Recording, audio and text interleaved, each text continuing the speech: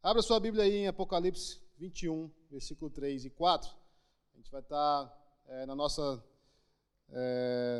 eu confesso para vocês que é meio que difícil a gente poder resumir tudo o que a gente queria falar hoje em uma só pregação. E é difícil a gente não estender essa série por mais semanas, mas eu tentei simplificar aquilo que a gente tem que falar para que a gente possa entender as verdades bíblicas acerca do nosso fim mesmo, onde que Deus está nos levando como igreja.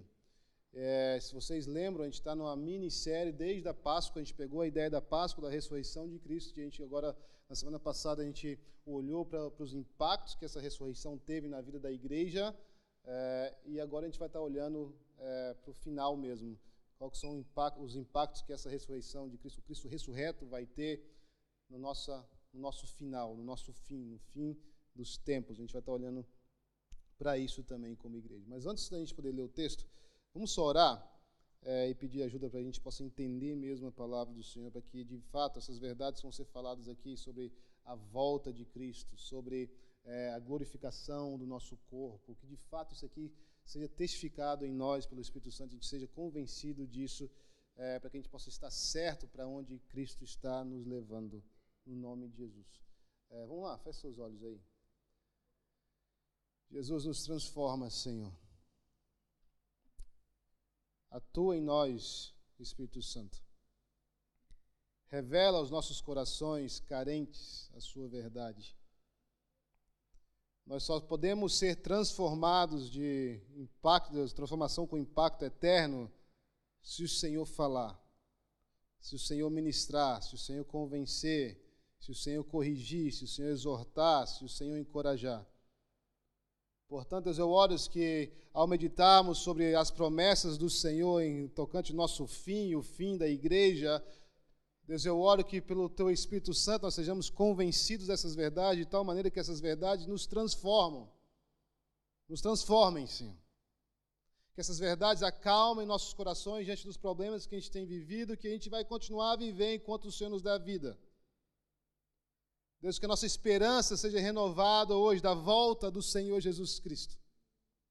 Deus, que o nosso anseio possa crescer pela volta do Senhor ao ouvirmos essas palavras, ao ouvirmos, Deus, o fim que o Senhor tem reservado para a história. Eu oro, Deus, que o nosso coração esteja, Deus, esperando mesmo esse fim que o Senhor tem trabalhado, Deus, ao longo da história.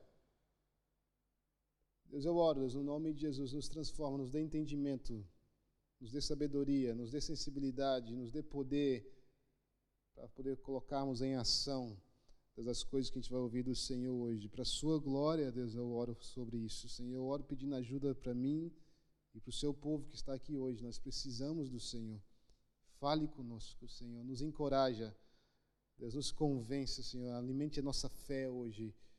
No nome de Jesus Cristo, Senhor. Amém e amém. Diz assim a palavra, Apocalipse 21, versículo 3 e 4, que é um texto que a gente citou na semana passada, por sinal. Agora o tabernáculo de Deus está com os homens, com os quais ele viverá. Eles serão os seus povos, o próprio Deus estará com eles e será o seu Deus. Isso aqui é uma visão que João está tendo sobre o final do tempo, sobre esse lugar que Cristo está preparado para a gente. Eles serão seus povos e o próprio Deus estará com eles e será o seu Deus. Ele enxugará dos seus olhos toda lágrima, não haverá mais morte, nem tristeza, nem choro, nem dor, pois a antiga ordem já passou. Então esse é o texto-chave para a nossa meditação, e é o texto-chave que eu queria colocar como o texto-chave da nossa série mesmo, essa mini-série que a gente tem navegado como igreja, desde lá da Páscoa, como eu falei, depois na semana passada e hoje, tentando concluir o que a gente tem que falar. E eu espero que fique claro. Se não ficar claro no final do culto, você pode chegar para mim e falar assim, pastor, eu acho que a gente precisa de mais umas 10 semanas nesse tópico aqui, só para a gente poder entender. Não tem problema, a gente está feliz de poder tentar explicar um pouquinho mais o conteúdo. É só por efeito de tempo a gente fica meio limitado naquilo que a gente pode falar, de forma que faça sentido para a gente poder estar entendendo o que a palavra de Deus ensina sobre o fim mesmo, sobre o final dos tempos. Então a gente está meditando sobre os efeitos que a ressurreição de Cristo tem sobre aqueles que vivem sobre a vontade de Deus. A gente tirou essas 3 semanas para justamente olhar para isso. A gente estava comemorando a Páscoa, a ressurreição de Cristo, e agora a semana passada a gente olhou para o efeito que ele tem, essa ressurreição tem aqui e agora, e nós vimos na semana passada que o efeito da ressurreição na comunidade dos que creem, nesse Cristo que ressuscitou, nesse Cristo que é ressurreto e agora vive e intercede por eles, é a continuação da obra e do ensinamento dele aqui na terra. A gente falou que o Espírito Santo ele foi enviado, Jesus Cristo foi ascenso aos céus, a igreja recebeu a promessa do Espírito Santo e agora Cristo continua o seu trabalhar, as suas obras aqui na terra, continua o seu ensino aqui na terra através da atuação do Espírito Santo na vida da igreja. E a gente falou sobre todas as vezes que pessoas são aliviadas das suas necessidades, todas as vezes que as pessoas são tocadas pelo amor de Deus, tocadas pela nossa generosidade, tocadas pelo poder da palavra do Evangelho, na verdade se constitui o continuar da obra de Jesus Cristo e continuar do ensino de Jesus Cristo na terra através da atuação do Espírito Santo na vida da igreja. A gente falou sobre isso na semana passada. E hoje nós olharemos para frente. A gente vai olhar para o futuro mesmo, para vermos o futuro que é a morte e a ressurreição de Cristo trará sobre a comunidade daqueles que creem. Qual que é o nosso fim? Para onde Cristo está nos levando? Afinal de contas, foi o próprio Jesus que disse que ele foi preparar um lugar para a gente, ele vai nos buscar para poder nos levar para esse lugar novamente. O que é isso que Jesus está fazendo? Qual que é esse fim que ele tem preparado para a gente? A gente vai meditar sobre, então, os fins dos tempos, que é uma doutrina que a gente chama de escatologia, que é o estudo mesmo do final dos tempos.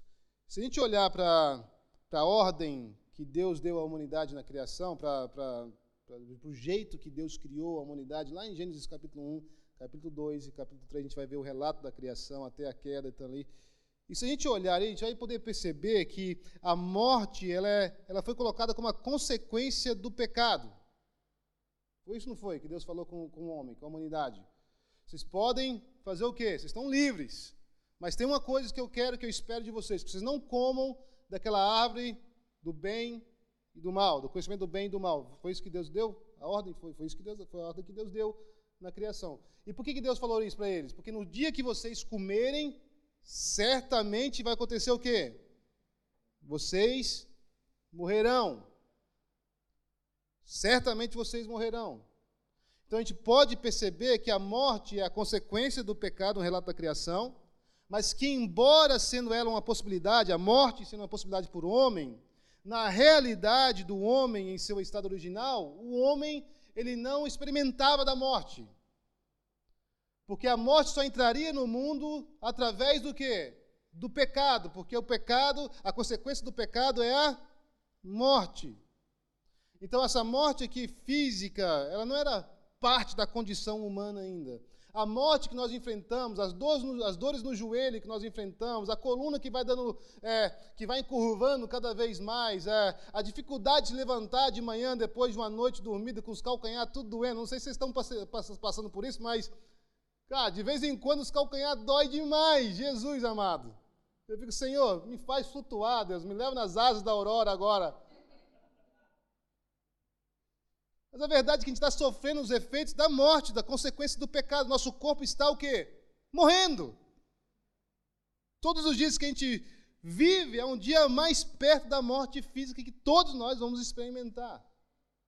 E essa morte física ela não era parte da condição humana quando Deus criou. Isso aqui só se deu após o pecado, quando morrer passou a ser também parte da natureza humana, igual nascer. Todo homem nasce, e agora todos morrem.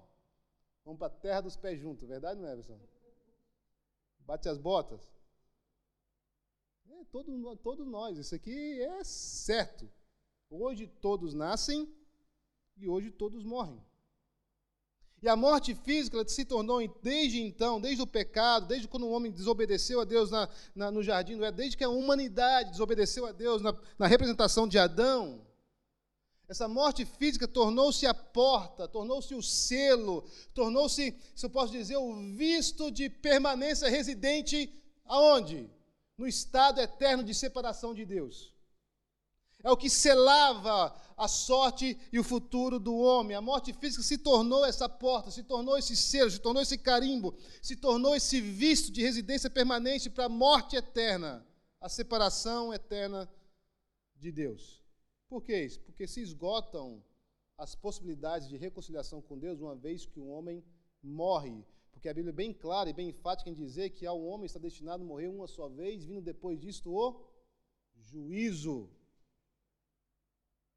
Não tem esse negócio de renascer, reencarnar. De acordo com a Bíblia, não tem. E o que nós vemos é que essa morte física, ela selava então o futuro, a sorte. Todos estavam separados de Deus e todos estavam sob o poder da morte, essa morte que carimbava o nosso passaporte, carimbava o nosso visto, dizendo: seja bem-vindo ao estado eterno, longe de Deus. Essa morte, então, que é resultante do pecado, ela é muito maior do que a morte física para a gente. A morte física é somente o quê, gente? Somente a entrada, somente o selo, somente a plaquinha de bem-vindos. Mas a morte aqui, que é representada, que é resultante do pecado, é muito maior do que isso. E essa morte também se tornou uma realidade como a morte física se tornou ao homem. Assim como todo homem morre fisicamente, todo aquele que não crê no Filho já está condenado. Ele está condenado por não crer no Filho de Deus. Então, morte então, não é algo natural ao homem, se a gente olhar para o relato da criação. Morte não é algo natural, é por isso que a gente tem dificuldade com a morte. Quem aqui gosta de morte? Ninguém gosta de morte. Se gosta, vamos orar por você aqui agora, no nome de Jesus. Vamos mudar esse negócio. Ou então vamos orar para você poder ir logo então. Você gosta mesmo desse tanto. A verdade é que a gente não acostuma com essa ideia de poder perder algo que é precioso para a gente, porque a gente não foi feito para experimentar essa morte. Experimentamos porque nós pecamos diante de Deus, e o salário do pecado é a morte. Morte não é algo natural, é homem, é algo estrangeiro, é algo hostil, é inimigo. E é por isso que o próprio apóstolo Paulo se refere à morte como sendo o quê? Um inimigo. Em 1 Coríntios capítulo 15, versículo 26. Ele vai dizer da morte: o último inimigo a ser destruído é a morte. É nosso inimigo. Por que ela é nosso inimigo? Porque nós estamos debaixo do poder dela, que nos carimba para a eternidade longe de Deus. Para o que não crê em Cristo, Cristo sendo o vencedor dos nossos inimigos, a morte permanece uma maldição inescapável. Não tem como fugir dessa maldição de Deus, porque todos pecaram, não existe nenhum justo, nenhum sequer, a Bíblia vai dizer em Romanos. Não existe justo diante de Deus, e todos pecaram, todos estão separados de Deus, e todos sofrem a consequência do pecado, que é essa morte. Então, a morte, ela permanece uma maldição inescapável. Por quê? Porque ela marca o corte de qualquer possibilidade de reconciliação com Deus. Mas, para nós que cremos, morte, ela assumiu em Jesus Cristo uma nova característica, um caráter diferente para a gente. É verdade que a gente ainda morre fisicamente, é verdade que ainda o nosso calcanhar dói. É verdade que, de vez em quando, nossa coluna ela trava, nossos órgãos falham. É verdade que crente também morre de câncer, morre de doenças, morre de Covid, morre por toda sorte de enfermidade, morre de idade, todo mundo morre. É verdade que o crente ainda ele morre fisicamente. Mas a maldição da morte foi removida por Cristo, porque Ele levou sobre si a nossa maldição. E outrora, aquilo que marcava o fim das nossas chances de vida eterna, agora serve a Deus, inaugurando o crente nessa nova realidade eterna com Cristo. A morte física para a gente já não é mais o carimbo de residência para a eternidade longe do Senhor. Não, pelo contrário, agora é o selo de uma eternidade com o Senhor, por causa da obra que Cristo realizou com a sua morte e com a sua ressurreição. A morte foi destruída, é isso que o apóstolo Paulo fala em 1 Coríntios capítulo 15, versículos 54 e 57. A morte foi destruída pela vitória. Onde está, ó morte, a sua vitória? Onde está, ó morte, o seu aguilhão? O aguilhão da morte é o pecado que foi resolvido na cruz de Jesus. A força do pecado é a lei, cujo Jesus Cristo cumpriu perfeitamente em nosso lugar. Mas graças a Deus que nos dá a vitória por meio de nosso Senhor Jesus Cristo.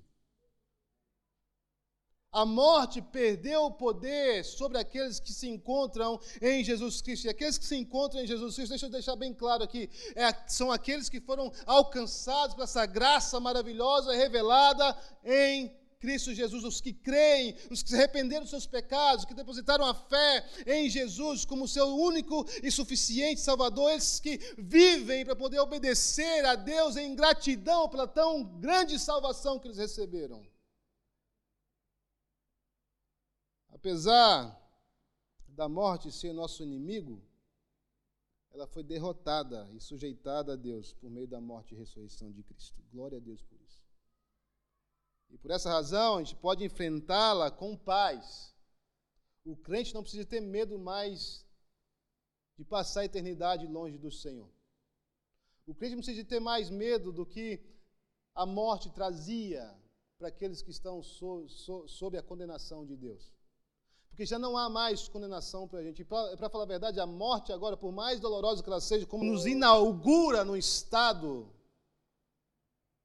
de prazer com Deus, de vida com Deus. Então ela foi derrotada e sujeitada a Deus por meio dessa morte. A gente não precisa ter esse medo mais agora. A gente pode enfrentá-la com paz, sem medo. Porque nós sabemos que agora ela serve o propósito de Deus, que é o quê? Levar a Ele aqueles que têm fé nele. Isso que Jesus resumiu a morte a isso. Porque Ele tirou o poder da morte, que era o pecado, e a lei, que nos condenava. Então vivemos nessa era onde morte é esperada por todos nós, pelos que creem e também pelo ímpio. E a não ser que nós estejamos vivos quando Cristo voltar, e eu oro, Senhor, que eu possa estar vivo, Jesus, eu não quero morrer. Mas a não ser que a gente esteja vivo no retorno de Cristo, nessa segunda vinda, que a gente vai estar tratando um pouquinho mais aqui adiante, todos nós morreremos. Do mais jovem ao mais idoso, todos nós iremos enfrentar essa morte física. E a esperança daqueles que continuam a obra e ensino de Cristo sempre tem sido, ao longo da história, esse retorno de Jesus Cristo. Essa ideia de ver Cristo voltando nos ares para poder encontrar de novo a sua igreja, essa ideia da segunda vinda. E sobre a segunda vinda nós temos evidências claríssimas na Bíblia, principalmente no Novo Testamento. O próprio Jesus, ele disse que voltaria, que é o texto que a gente citou aqui agora há pouco, João 14, versículo 2 e 3. Na casa de meu pai há muitos aposentos. Aqui Jesus estava falando no discurso de despedida para os seus discípulos. Jesus Cristo vira para os seus discípulos e fala: o negócio é o seguinte, na casa de meu pai há muitos aposentos. Se não fosse assim, eu lhes teria dito.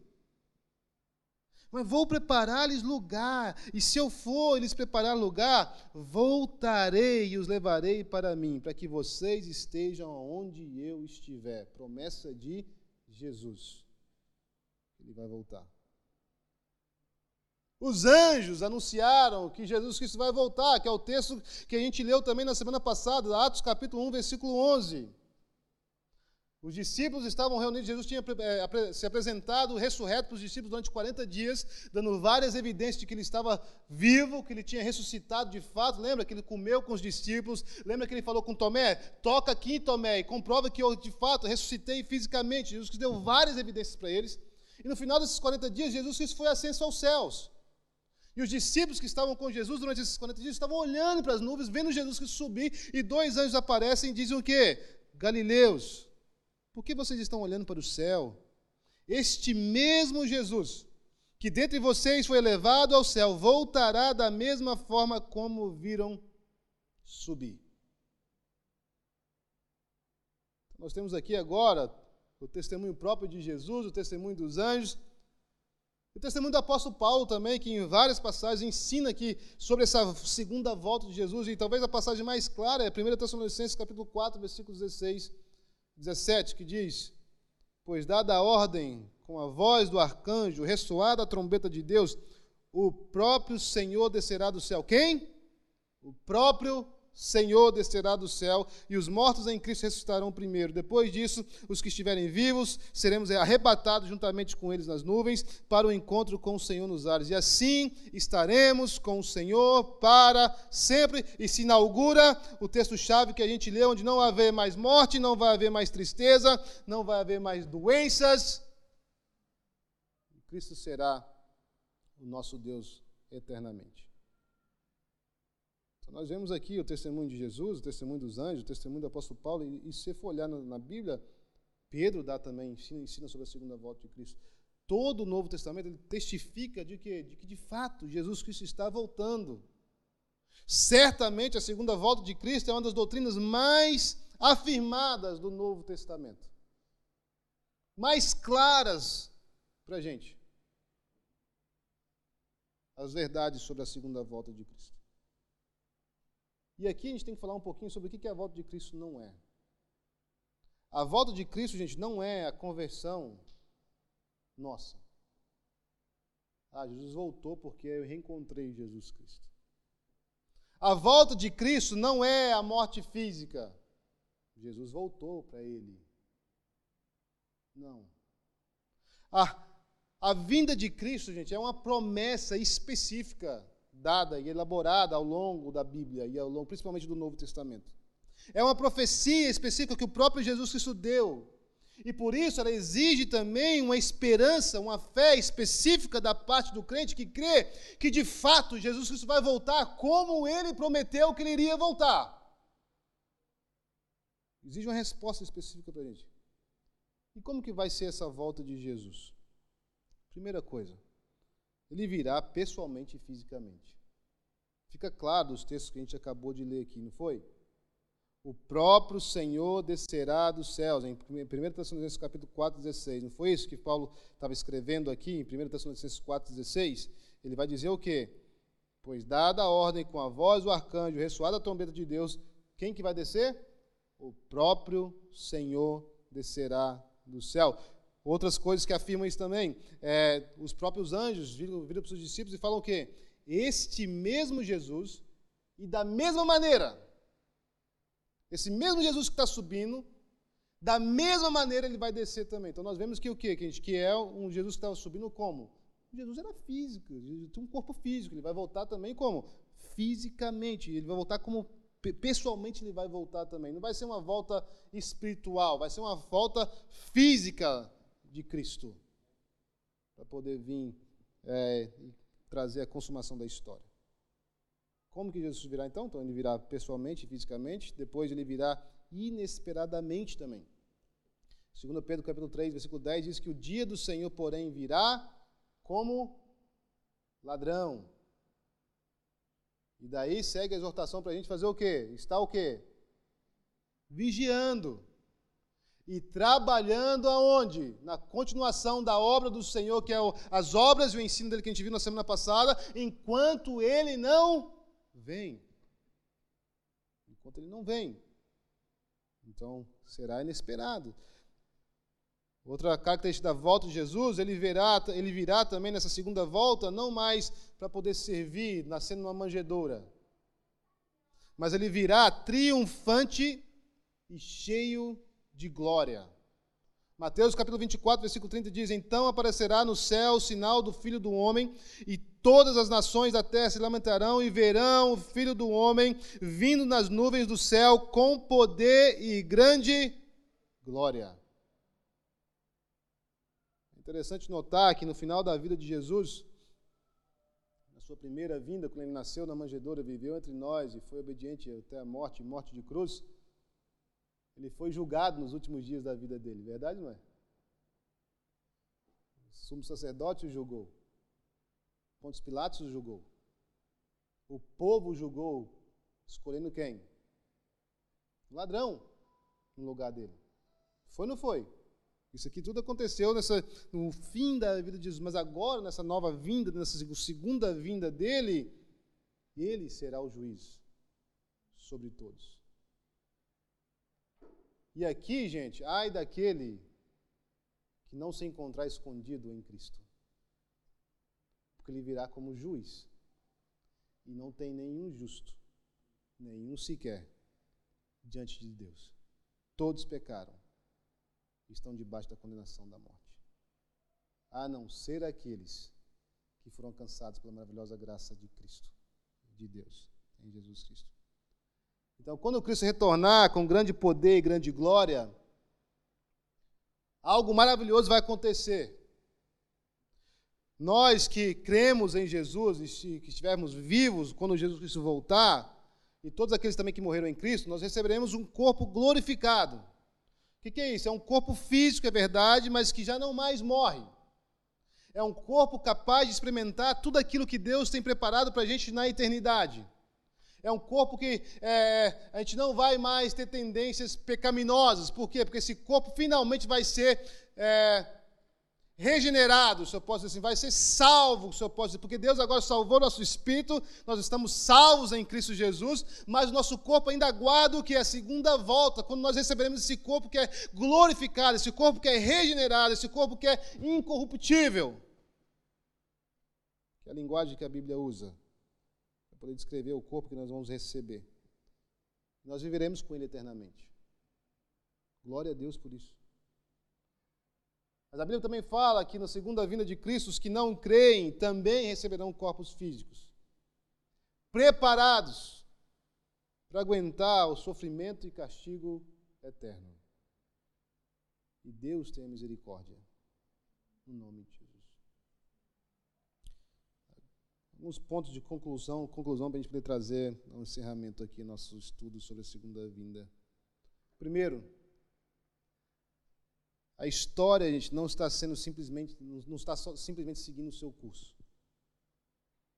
Então, a gente não pode olhar para a história e pensar que ela está desgovernada, pensando assim, não tem propósito nessas coisas que estão acontecendo, não tem propósito, não tem rumo. É como um boneco que Deus soltou, deu corda e soltou, e agora está indo para qualquer lugar sem nenhum propósito. Não, essa não é a ideia bíblica de como Deus é relatado na Bíblia. Deus é relatado na Bíblia como o Senhor da história, que está agindo na história para poder alcançar os seus propósitos.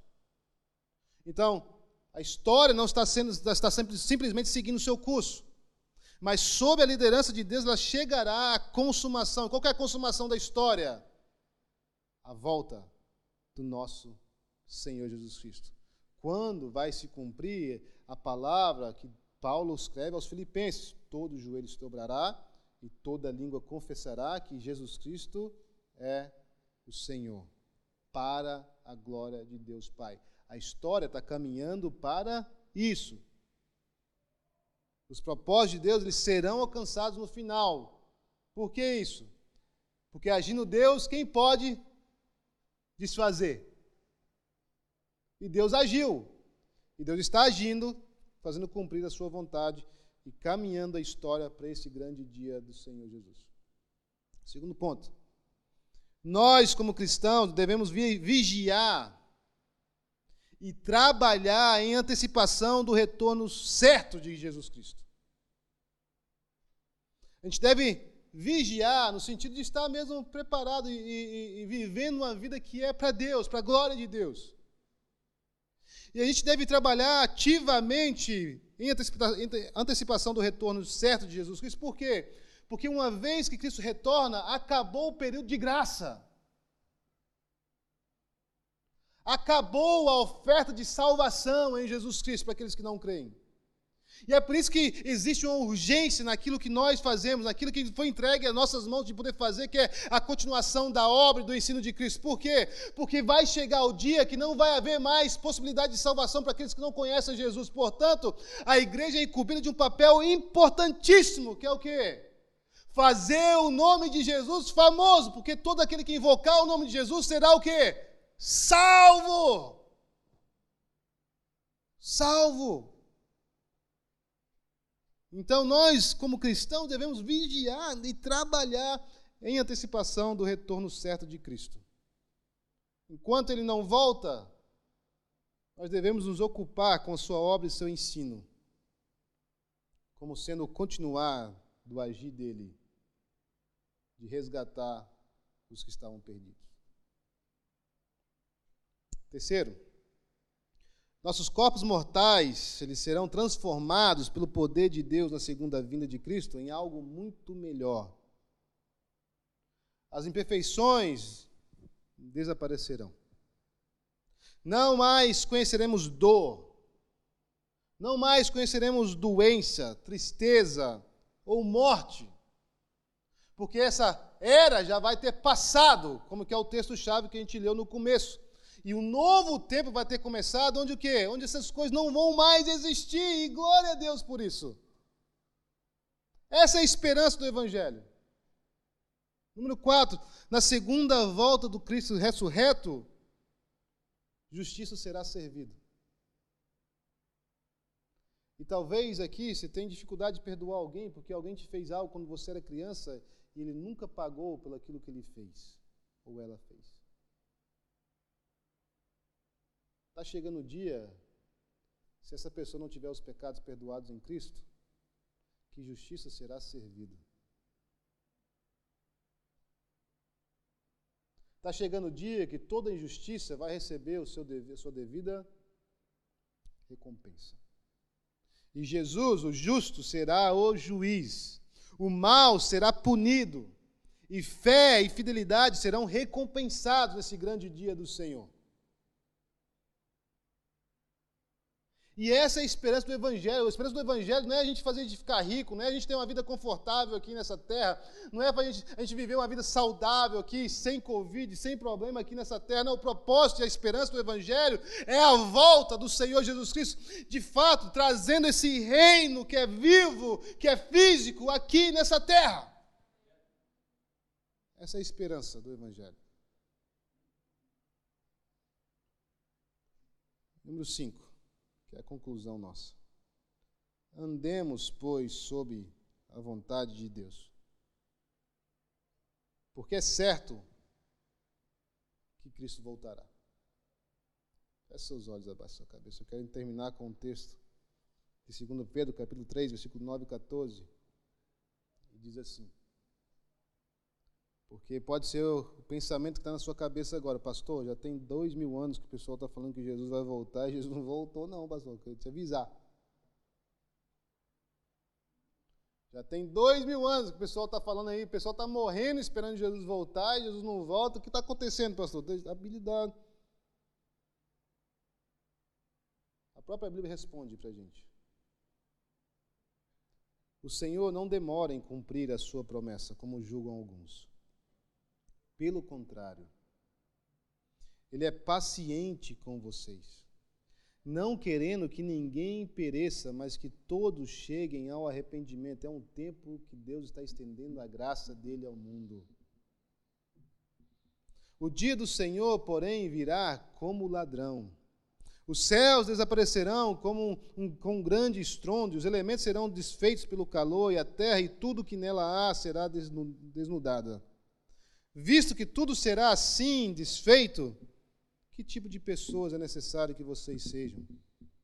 Vivam de maneira santa e piedosa, esperando o dia de Deus e apressando a sua vinda.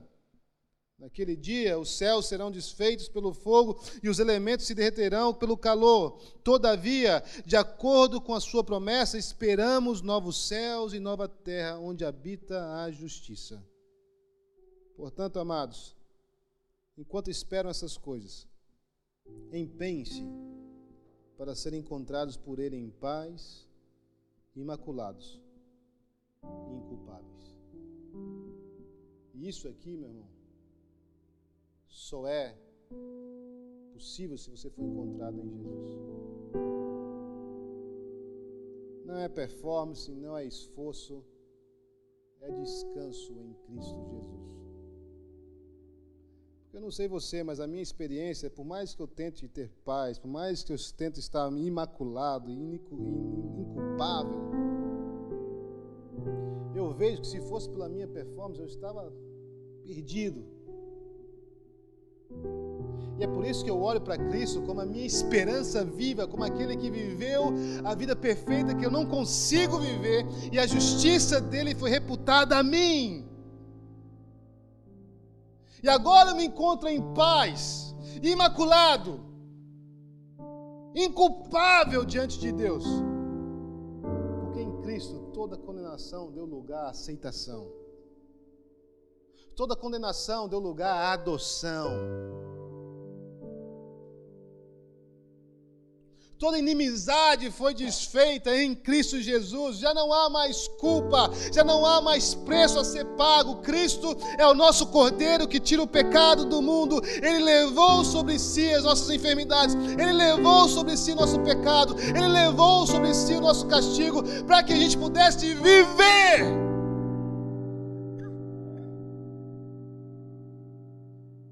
A morte já não tem mais poder sobre aqueles que estão em Cristo Jesus, porque Jesus derrotou a morte em nosso favor.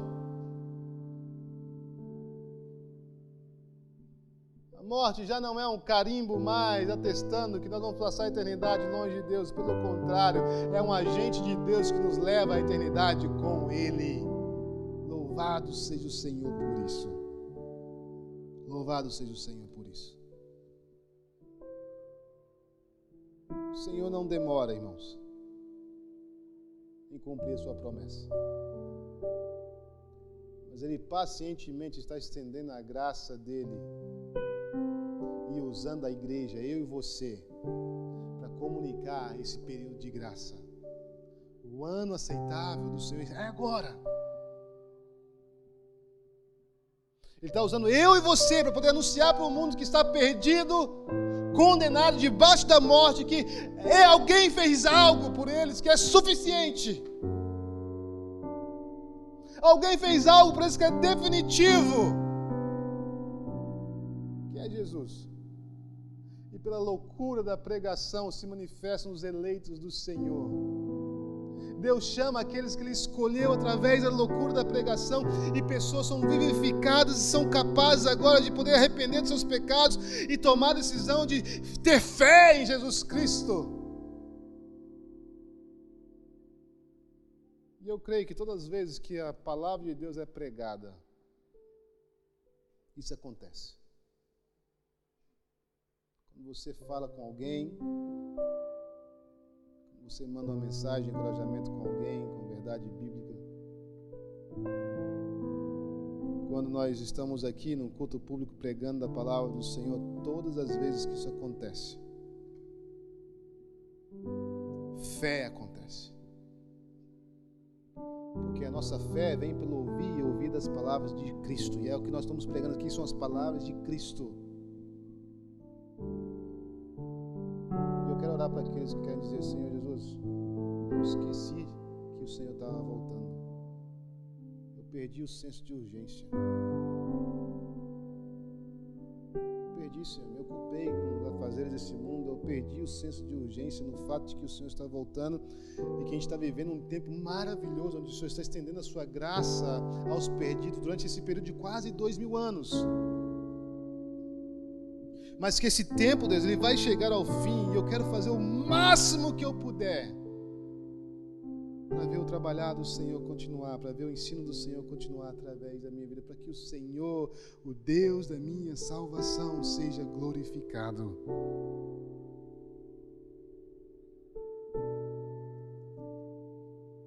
Deus, eu oro para a gente essa noite.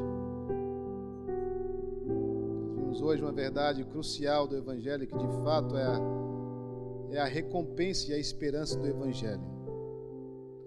A esperança e a recompensa do Evangelho não é uma vida boa aqui nessa terra. O Senhor pode dar isso, o Senhor responde nossas orações, o Senhor responde, mas não é a recompensa do Evangelho. A recompensa do Evangelho é Jesus voltando.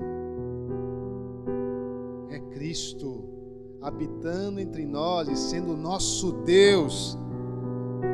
É essa época, Senhor, onde não vai haver mais sofrimento, não vai haver mais tristeza, nem choro, nem dor, porque o Senhor enxugará dos nossos olhos toda a nossa lágrima, o Senhor levará com o Senhor todo o nosso sofrimento. Essa é a esperança do Evangelho. Deus, eu oro que o Senhor possa sacudir o seu povo, ainda mais quando se aproxima o dia. E que a gente possa estar, Deus, vivendo, vigiando, esperando a volta do Senhor e ativamente agindo enquanto o Senhor não volta. Deus, eu oro no nome de Jesus que possamos ser um povo que essa esperança arde no nosso coração. Possamos ser um povo que tem certeza de que o Senhor de fato cumpre as suas promessas. O Senhor disse que iria voltar. E nós cremos que o Senhor vai cumprir a sua promessa.